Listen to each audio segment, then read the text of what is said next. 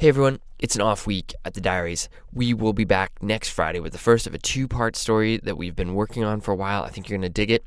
But in the meantime, we wanted to share with you the very first episode of Safety Third, our new podcast. That's right, a whole new podcast from Duct Tape Then Beer, which I've been told officially makes us a podcast network, which is kind of cool, I guess. Safety Third is a show about ideas and how we come to believe in them.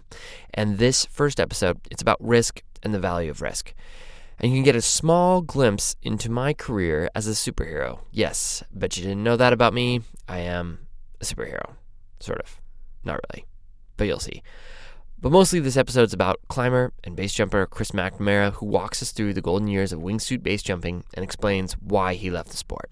I'm going to warn you up front. Safety Third is its own animal, not just another Dirtbag Diaries.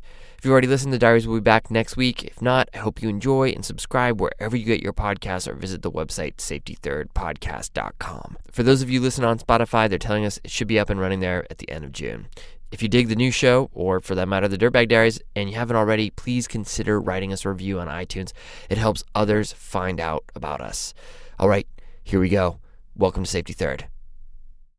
What's the scariest thing I've ever done? A couple years ago, I think our second kid, Wiley, had just been born, and I was in like the clutches of complete sleep deprivation. And I take the bus to work, and I'm like walking from the bus stop to the office. You know, I'm basically like a middle-aged, professional-looking guy going to work. So the other day, as we were prepping for this episode, Elizabeth and I got to talking with our boss, Fitzka Hall, about risk.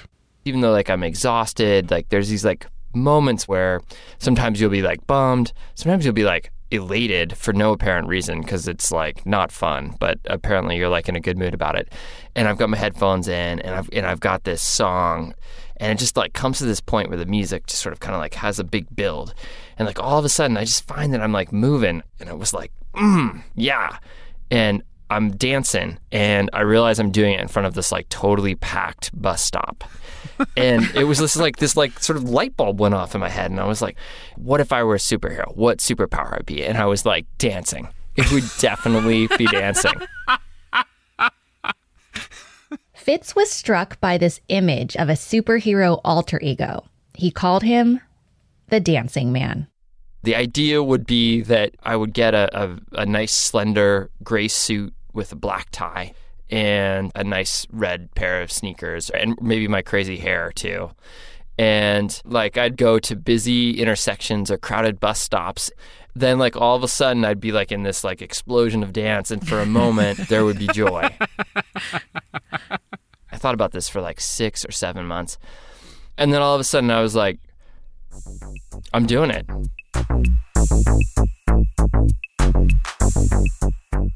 It's like 5:30 in December at a, bus stop with like 20 people, 25 people.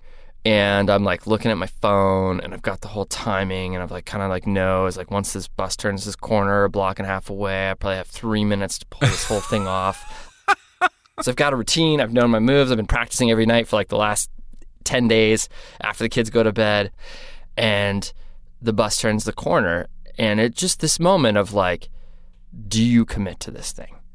And of all the things in the mountains that I've done, climbs without ropes or mistakes I've made where it's like almost cost me my life, that moment of seeing that bus turn and committing to this idea, this totally silly, wonderful idea, it felt how I imagine base jumping must be, where you're standing on the edge of a cliff and you just leap, and you sort of envision the best possible outcome of something that is patently ridiculous at first glance. And I see the bus turn, and I kind of like take 3 deep breaths. It's like I can feel this bass drum, boom, boom, boom. And all of a sudden I'm like dancing in the middle of the street, and it's terrifying. It just feels like there is a spotlight burning down on you while this is all occurring. And you're like, how long can I sustain this? So the bus pulls up, I get on, and like 2 blocks later, I like get off and walk back. It was like one of the coolest things I've ever done in my life. What you're doing is you're testing the edges of boundaries. And that very act of walking up to a boundary, a space where if you take one more step, you're fully committed, is this really wonderful but horribly frightening thing you can do in life. And for me, the actual feeling, like the actual physical reaction that happened in my body felt the same way of doing something ridiculously dangerous physically, except it was just done creatively.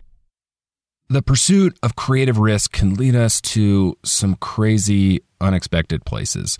Today, we talk with someone very familiar with pushing boundaries. Chris McNamara made a career for himself doing high-risk sports like big wall climbing and base jumping. And in the process, he came to a powerful conclusion. I believe that risky activities are really useful and essential for self-discovery, but at a certain point, they need to be channeled into something else, and you can't just follow them to their end, because often that end is death. We're breaking down what led Chris to this belief and where it has led him to today. I'm Patty O'Connell. And I'm Elizabeth Nakano. Welcome to Safety Third, a show about ideas and how we come to believe in them.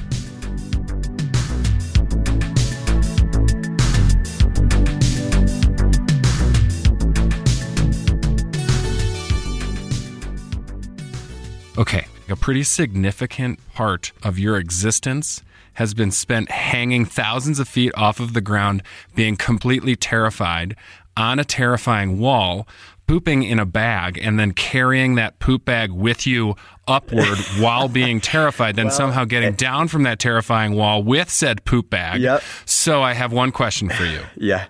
Why do you not like to have fun, Chris? Thus began our interview with Chris. Okay, stop with your face and your tone of voice, your judgmental tone of voice.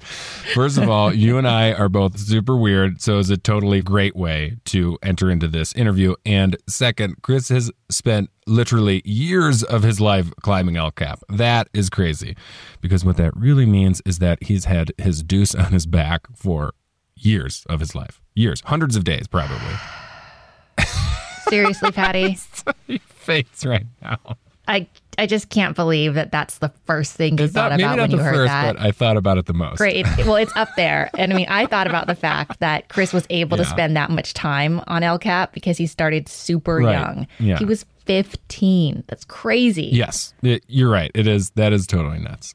Anyway, if any of you are thinking Chris landed on this belief because he was some adrenaline junkie kid who had one too many brushes with death, you'd be totally wrong.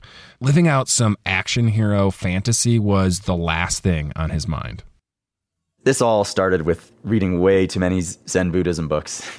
It all started from that spot. And reading the Tao Te Ching, listening to every book on tape on Zen and Buddhism possible.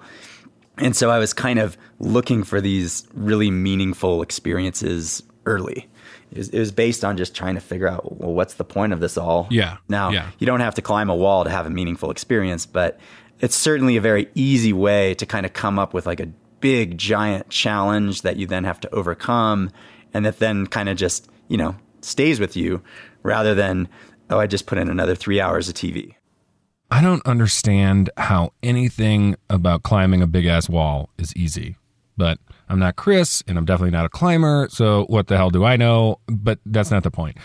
The point is, Chris was hungry for these sorts of experiences, and so when he was offered the chance to climb El Cap, he took it.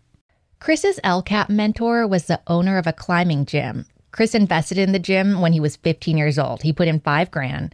He saved the money from his job serving nachos at Little League baseball games. And one of the perks of that investment was the trip to El Cap. How in the hell a 15-year-old kid earns $5,000 slinging nachos? I will never understand. Unless that cheese is actually liquid gold, and instead of jalapenos, you are sprinkling diamonds on top of that sucker, okay? At 15, I was contemplating my navel. I don't understand how Chris did any of this. Well, if it makes you feel any better, Chris says that climb didn't go well. Of course it didn't. Because climbing is terrible. But because it lacks any opportunity to have any fun or smile at all. It didn't matter. He was hooked on big wall climbing. And that obsession introduced him to his next one. So if you climb El Cap enough, base jumpers just fly over you. And just that like is you were terrifying.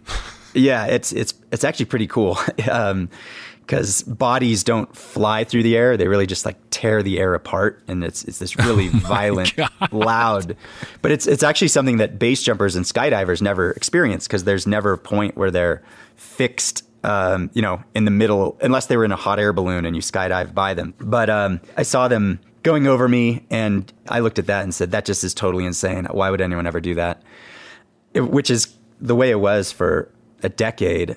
But gradually that changed, and Chris started to get curious about base jumping.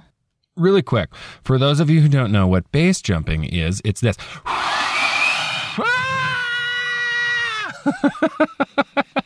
I'm just kidding. It's kind of like that, but BASE is actually an acronym. It means Bridge, Antenna, Span, Earth.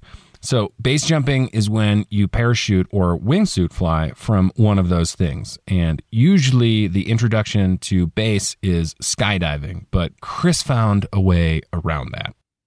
I was just in circles enough that I finally found that person who was like, you don't actually have to skydive 200 times, which is a big commitment to put in before base jumping. I'll let you do your first base jump with no skydives. What? And so I got this opportunity to climb a 500-foot tall power tower in the Central Valley with 0 skydives and jump off of it. And I did, and everything went great. And I thought, yeah, that was pretty cool, but it's sort of just as crazy as I thought. It's that kind of, hey, y'all, watch this fun, where it's not smart, it's not sustainable. Right. But then, this was about 2004, I saw these videos of people flying the precursors to wingsuits in Norway, where they jump off these cliffs and fly these kind of homemade suits through the canyons. So no longer was it jumping off something, watching the ground come up at you and opening a parachute just before that happened. It suddenly was like, oh, this is human flight. This is arguably the closest humans can get to flying without having a contraption like a hang glider or an airplane. And so I was like, okay, that's something I can get behind. And then I just turned my obsession to that. So not only were you kind of hooked by the actual event, but maybe like putting your stamp on history was also a big part of it. Yeah, and it was less a stamp on history than creativity for people with no art skills. If you know you can't play music or you can't draw and your writing's only so-so, kind of what's left is experiences and being creative about what type of human experiences have never been done. And so with climbing, that manifests in like a first descent. Which climb has never been done? And that becomes a creative thing. You have to look at a cliff and, wow, has anyone climbed it? Oh, no one has. Why haven't they? Okay, well, it looks good. Like, what would be the best way to climb it? And so it's a very kind of creative process to try to figure that all out. And with base jumping, it's the same thing where I knew most of the cliffs in the world hadn't been jumped off of. Most of the easy cliffs hadn't. And so it's like, okay, how do I get to the top of them? What are all the logistics involved? And then once you're standing up there, is it safe? Is this something I can actually pull off? That whole process is just, it's about as good as it gets. Hey, Rage Kitty, have you seen any of Chris's wingsuit footage? I haven't. Okay. Well, I watched some. There's this one that I just cannot get out of my head. I want to see. Okay. And play. And here we go. Jump. Okay, so Chris is following behind this woman, and she jumps, and all you see is earth, and she looks like a pinprick. And, okay, she's about to buzz the rock wall right now. She's getting, I don't know, an inch away or something. Okay, she flies past the wall, and then Chris, oh my God, he's right next to the wall, he's right next to the wall, he's right next to the wall. Oh my God, this is insane, dude. Do you see what I mean? Oh, man. You know, for a while, I thought it would be fun to learn to base jump. Yeah. And then I did some research and it scared me away. Okay. Why? What did you find? Do I want to know? I don't want to know. Okay, so, well, for example, you're flying between 120 and 140 miles an hour, which, you know, it sounds exhilarating, but basically means that if you're in a collision, you're going to die. Right. In wingsuit base jumping, which is what Chris is doing, you're basically doing something called proximity flying, where you're tracking very quickly along the faces and ridges of mountains.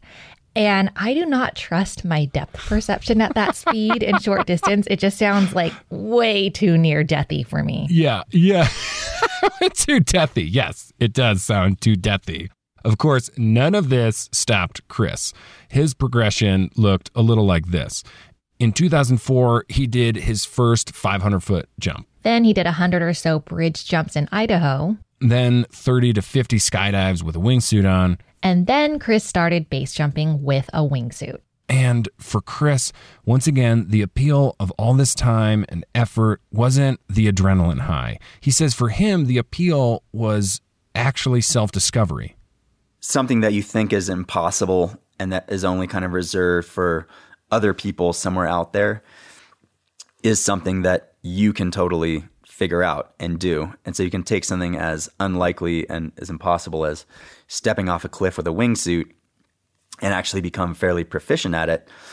It's kind of this ongoing reaffirmation that you are in control of these amazing experiences. I can envision something and maybe it won't happen right away, or maybe the first 5 things won't happen perfectly, but there's this path to taking something that seemed totally impossible and making it a reality.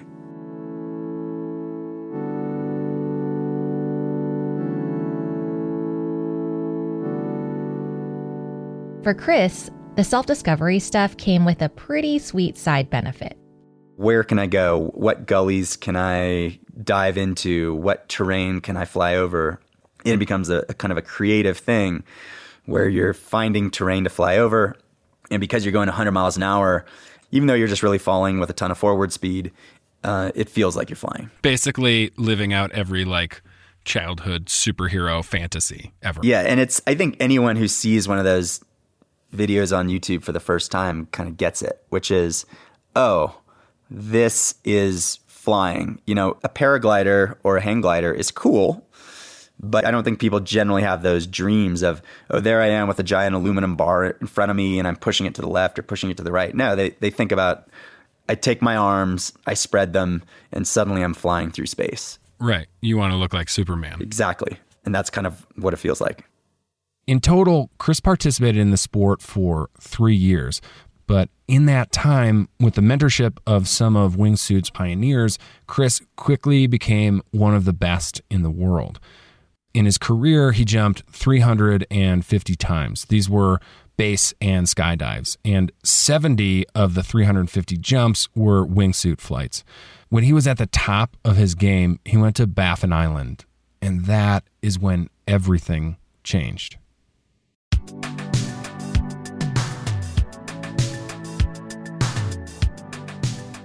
We'll be right back after a short word from our sponsor. Yeah, so Baffin Island, a friend of mine, Shane McConkey, described it as 100 Yosemites. And I was like, that is such an overstatement. Maybe it's 3 Yosemites. But I showed up there and it was 100 Yosemites. At least it felt that way. It just seems infinite how many rocks there are on the scale of El Capitan. And some of them are literally the size of Half Dome on top of El Capitan, if they were to be stacked. Okay, time out. Before we go any further, I have a confession to make. Yeah. During our conversation, aside from words like El Cap, like pretty much everything he was talking about, I didn't understand. So when Chris would mention climbing thingies, climbing thingies. When he'd talk about them, I would just say like, oh yeah, totally. And hope that he didn't get hip to the fact that I had like pretty much no idea what he was talking about. It should be known that I am not a climber, mostly because every time I've climbed, I have always waited for the fun to start. And guess what? The fun actually never frickin' starts. Get to the point, Patty. Okay, sorry, right. So once we got off the phone with Chris, I decided to give myself this like crash course in climbing thingies. So I called our friend and our boss, Oh, no. Fitz Cahal. What's up, Patty? What is a half dome? You mean like the thing in Yosemite? Yeah, I mean, I don't know. You're a climber, so can you? What the hell is a half? And okay, Patty, I'm hanging up, dude. Bye. Where's the other half of the dome? So that's what it's like to work with Fitz. You know, you could have asked me. I didn't have to ask you. I replaced you with the Google machine because it doesn't yell at me or judge me. Touche. And also the Google machine doesn't try to pass off Crocs as acceptable footwear for an adult human male. Fitz, I am speaking directly to you. So what the Google machine told me is Half Dome is a 2,000-foot wall, and El Cap is a 3,000-foot wall. Those numbers are terrifying. Those walls are terrifyingly enormous. Okay, back to Chris. Hopefully now you humans who are non-climbers will understand what he's talking about when he describes Baffin Island. Think of it as looking exactly like Yosemite Valley, only much bigger, and it violently erupts out of the frozen ocean. Oh, also, there are polar bears there. There just isn't probably a higher concentration of vertical and overhanging big walls in the world than Baffin Island and the Samford Fjord specifically, Wow. which is where we were. And so it was, the ultimate blank canvas. There'd been maybe 3 base jumping trips there, and they ticked off some of the big ones, but no one had really wingsuit flown there much. So what that meant was anything, it was almost overwhelming. Like no one's jumped off any of this stuff with a wingsuit. So not only could you be the first person to step off something, but all these different lines, yeah, that's the obvious spot to jump off of. But what if you jumped off over there and went down that gully? And so it was amazing. Chris was on Baffin Island to shoot a documentary. And one of the crew members saw and fell in love with the footage from one of Chris's jumps. So he asked Chris if he could fly behind him on his next jump. So we went right back up. He jumped last so that he could capture the footage. And I flew, landed, turned around and didn't see him anywhere. And then, realized he'd never gotten the wingsuit to fly and had, hit the ground before the wingsuit ever started going or the parachute opened. And so that moment was, super hard and hard for the whole group. And then kind of made me rethink what's the point of something, whether it's creative, whether it gives you adrenaline, what's the point of it if it actually might kill you? Which up until that, and I knew was kind of a possibility, but it was kind of this abstract possibility. And suddenly it was very real, and it made me start to rethink. Once you know something can kill you and kill you pretty quick and easily, it totally changes how you feel about it.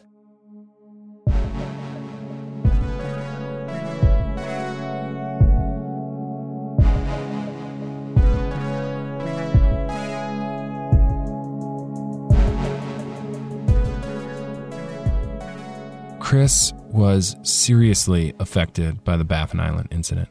It was several months before he jumped again, but even then, he scaled things back dramatically. He was only flying intermittently. But he had one goal left. He wanted to wingsuit into the Grand Canyon.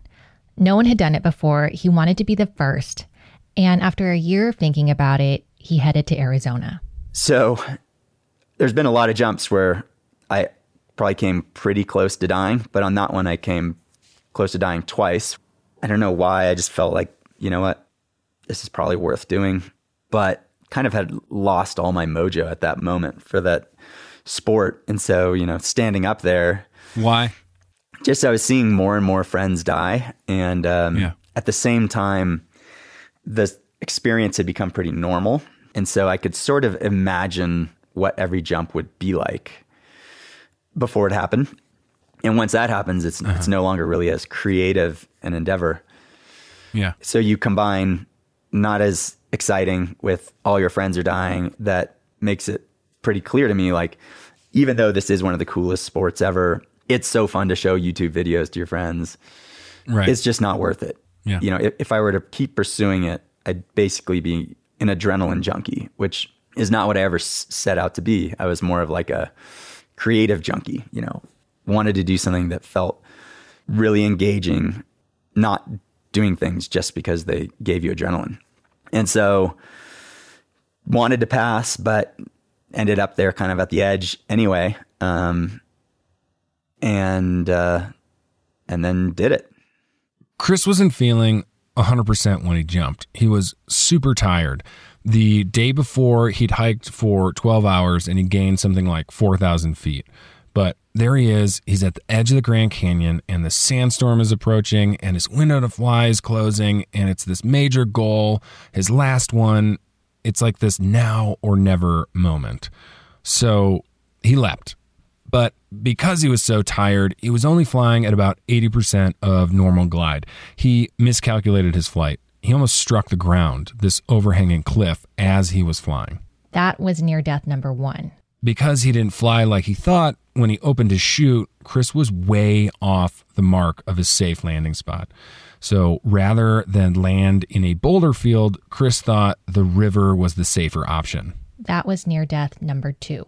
Soon after I landed in the river, though, I realized all the nylon of the parachute and your wingsuit fill with water. And then you're basically becoming one of those kind of drag anchors that boats use in the middle of the ocean to keep them in one spot, except it's you or the anchor getting sucked down. And so, oh my God, barely didn't drown. And it was pretty clear after that. There were no big things left that I wanted to do. And it certainly wasn't worth dying for. You know, almost nothing is.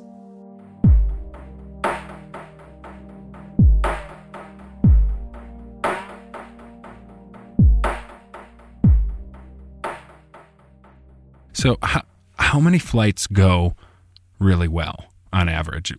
And I guess when I say really well for wingsuit flying, I mean, how many times are you not scared that you're going to die? Well, most of them.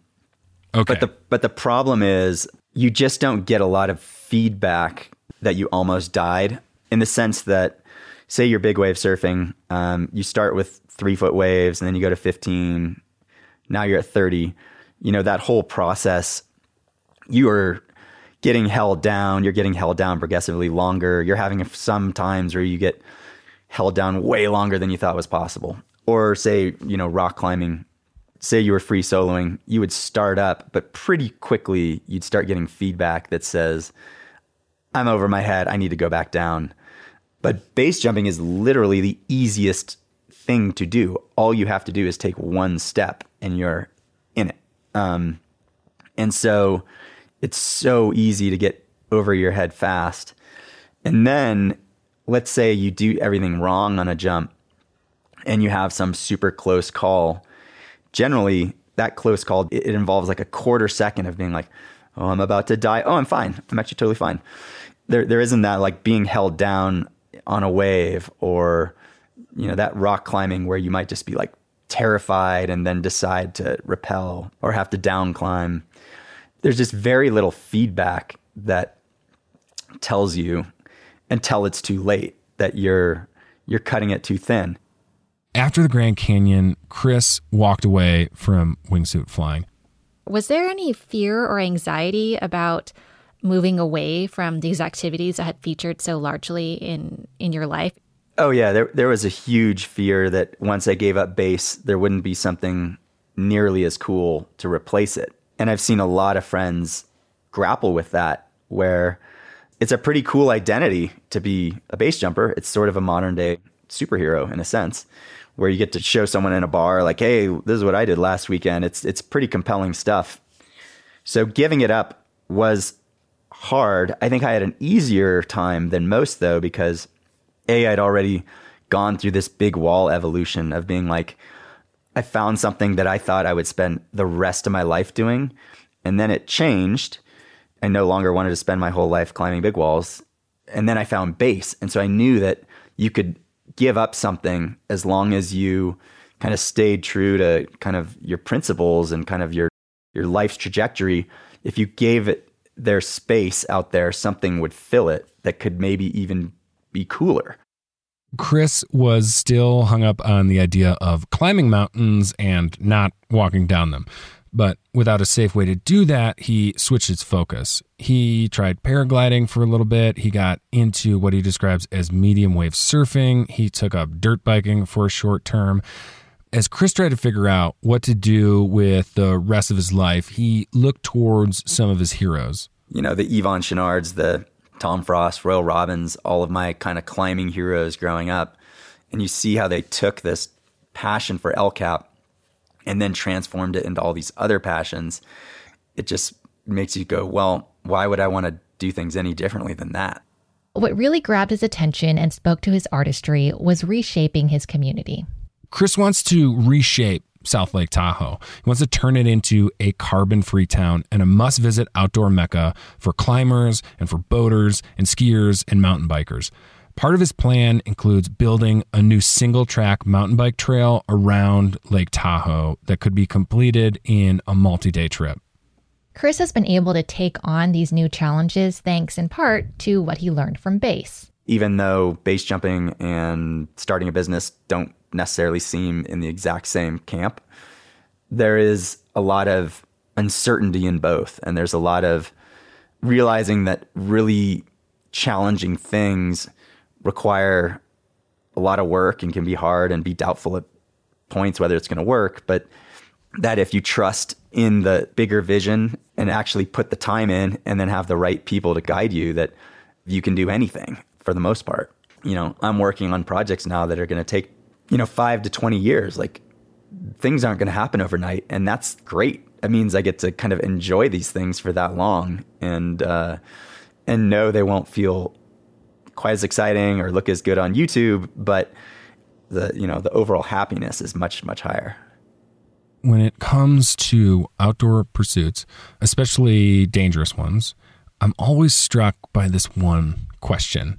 I often wonder how we walk the path of pursuing what makes us us without being swallowed by it. Like, I love skiing, right? I love it, right? Right. I think everyone knows how much you love skiing. Okay. So here's the deal.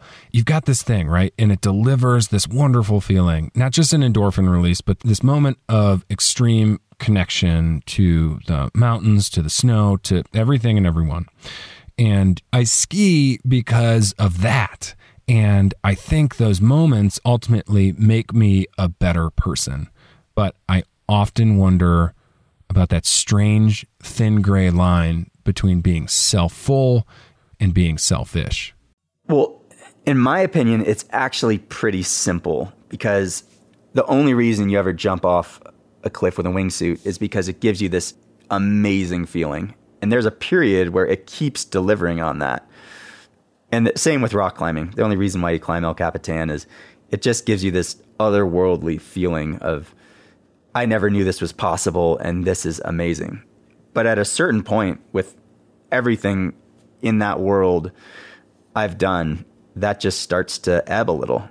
And as soon as it does, deep down, you kind of know this is no longer what it once was, and that I now need to deal with that. I now need to either continue doing something that doesn't give me as much pleasure, or I need to figure out a new way to approach it, or I need to transition into something else. And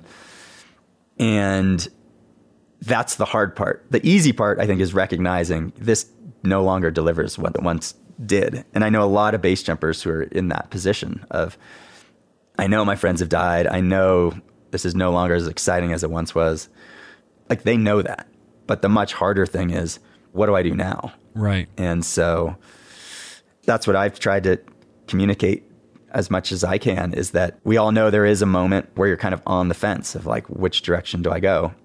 And that you just have to believe that if you're able to find something as incredible as jumping off a cliff with a wingsuit that you never thought was possible, that there very likely and almost certainly are other things that you don't think are possible today that are out there.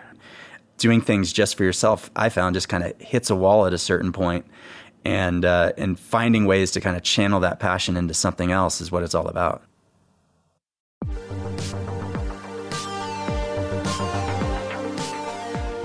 You've been listening to Safety Third, a production of Duct Tape Then Beer. Chris McNamara was our guest today. Chris, thank you so much. If you like today's show and want to learn a little more about Chris and see photos, follow us on the old Instagram. That's at safetythird_podcast. You can leave comments and questions on our website, safetythirdpodcast.com. We'll also put a link to the video that we watched there. Spread the word. Good ideas need advocates. Oh, and as for the adventures of the Dancing Man, well, apparently that superhero, super groovy dance was actually filmed, but it has never seen the light of day. So, Fitz's personal email is Fitz. He's gonna kill you. Don't do that. Okay. The world needs the Dancing Man Rage Kitty. Friends out there, find Fitz on the internet. Keep the comments coming. We need to get that footage. Safety Third is produced by Elizabeth Nicano. Mario Quintana edited this episode. Additional production help from Phil Corbett. He produces the podcast Van Sounds. Music by my brother, my sweet, sweet brother, Brendan O'Connell. Art direction by Anya Miller-Berg. Fitz Cahal is our creative director and the Dancing Man. Becca Cahal is our executive producer. I'm your host, Patty O'Connell. All right, friends, my dudes and my dudettes. Until next time, keep it tight. Keep it loose, and remember, Safety Third.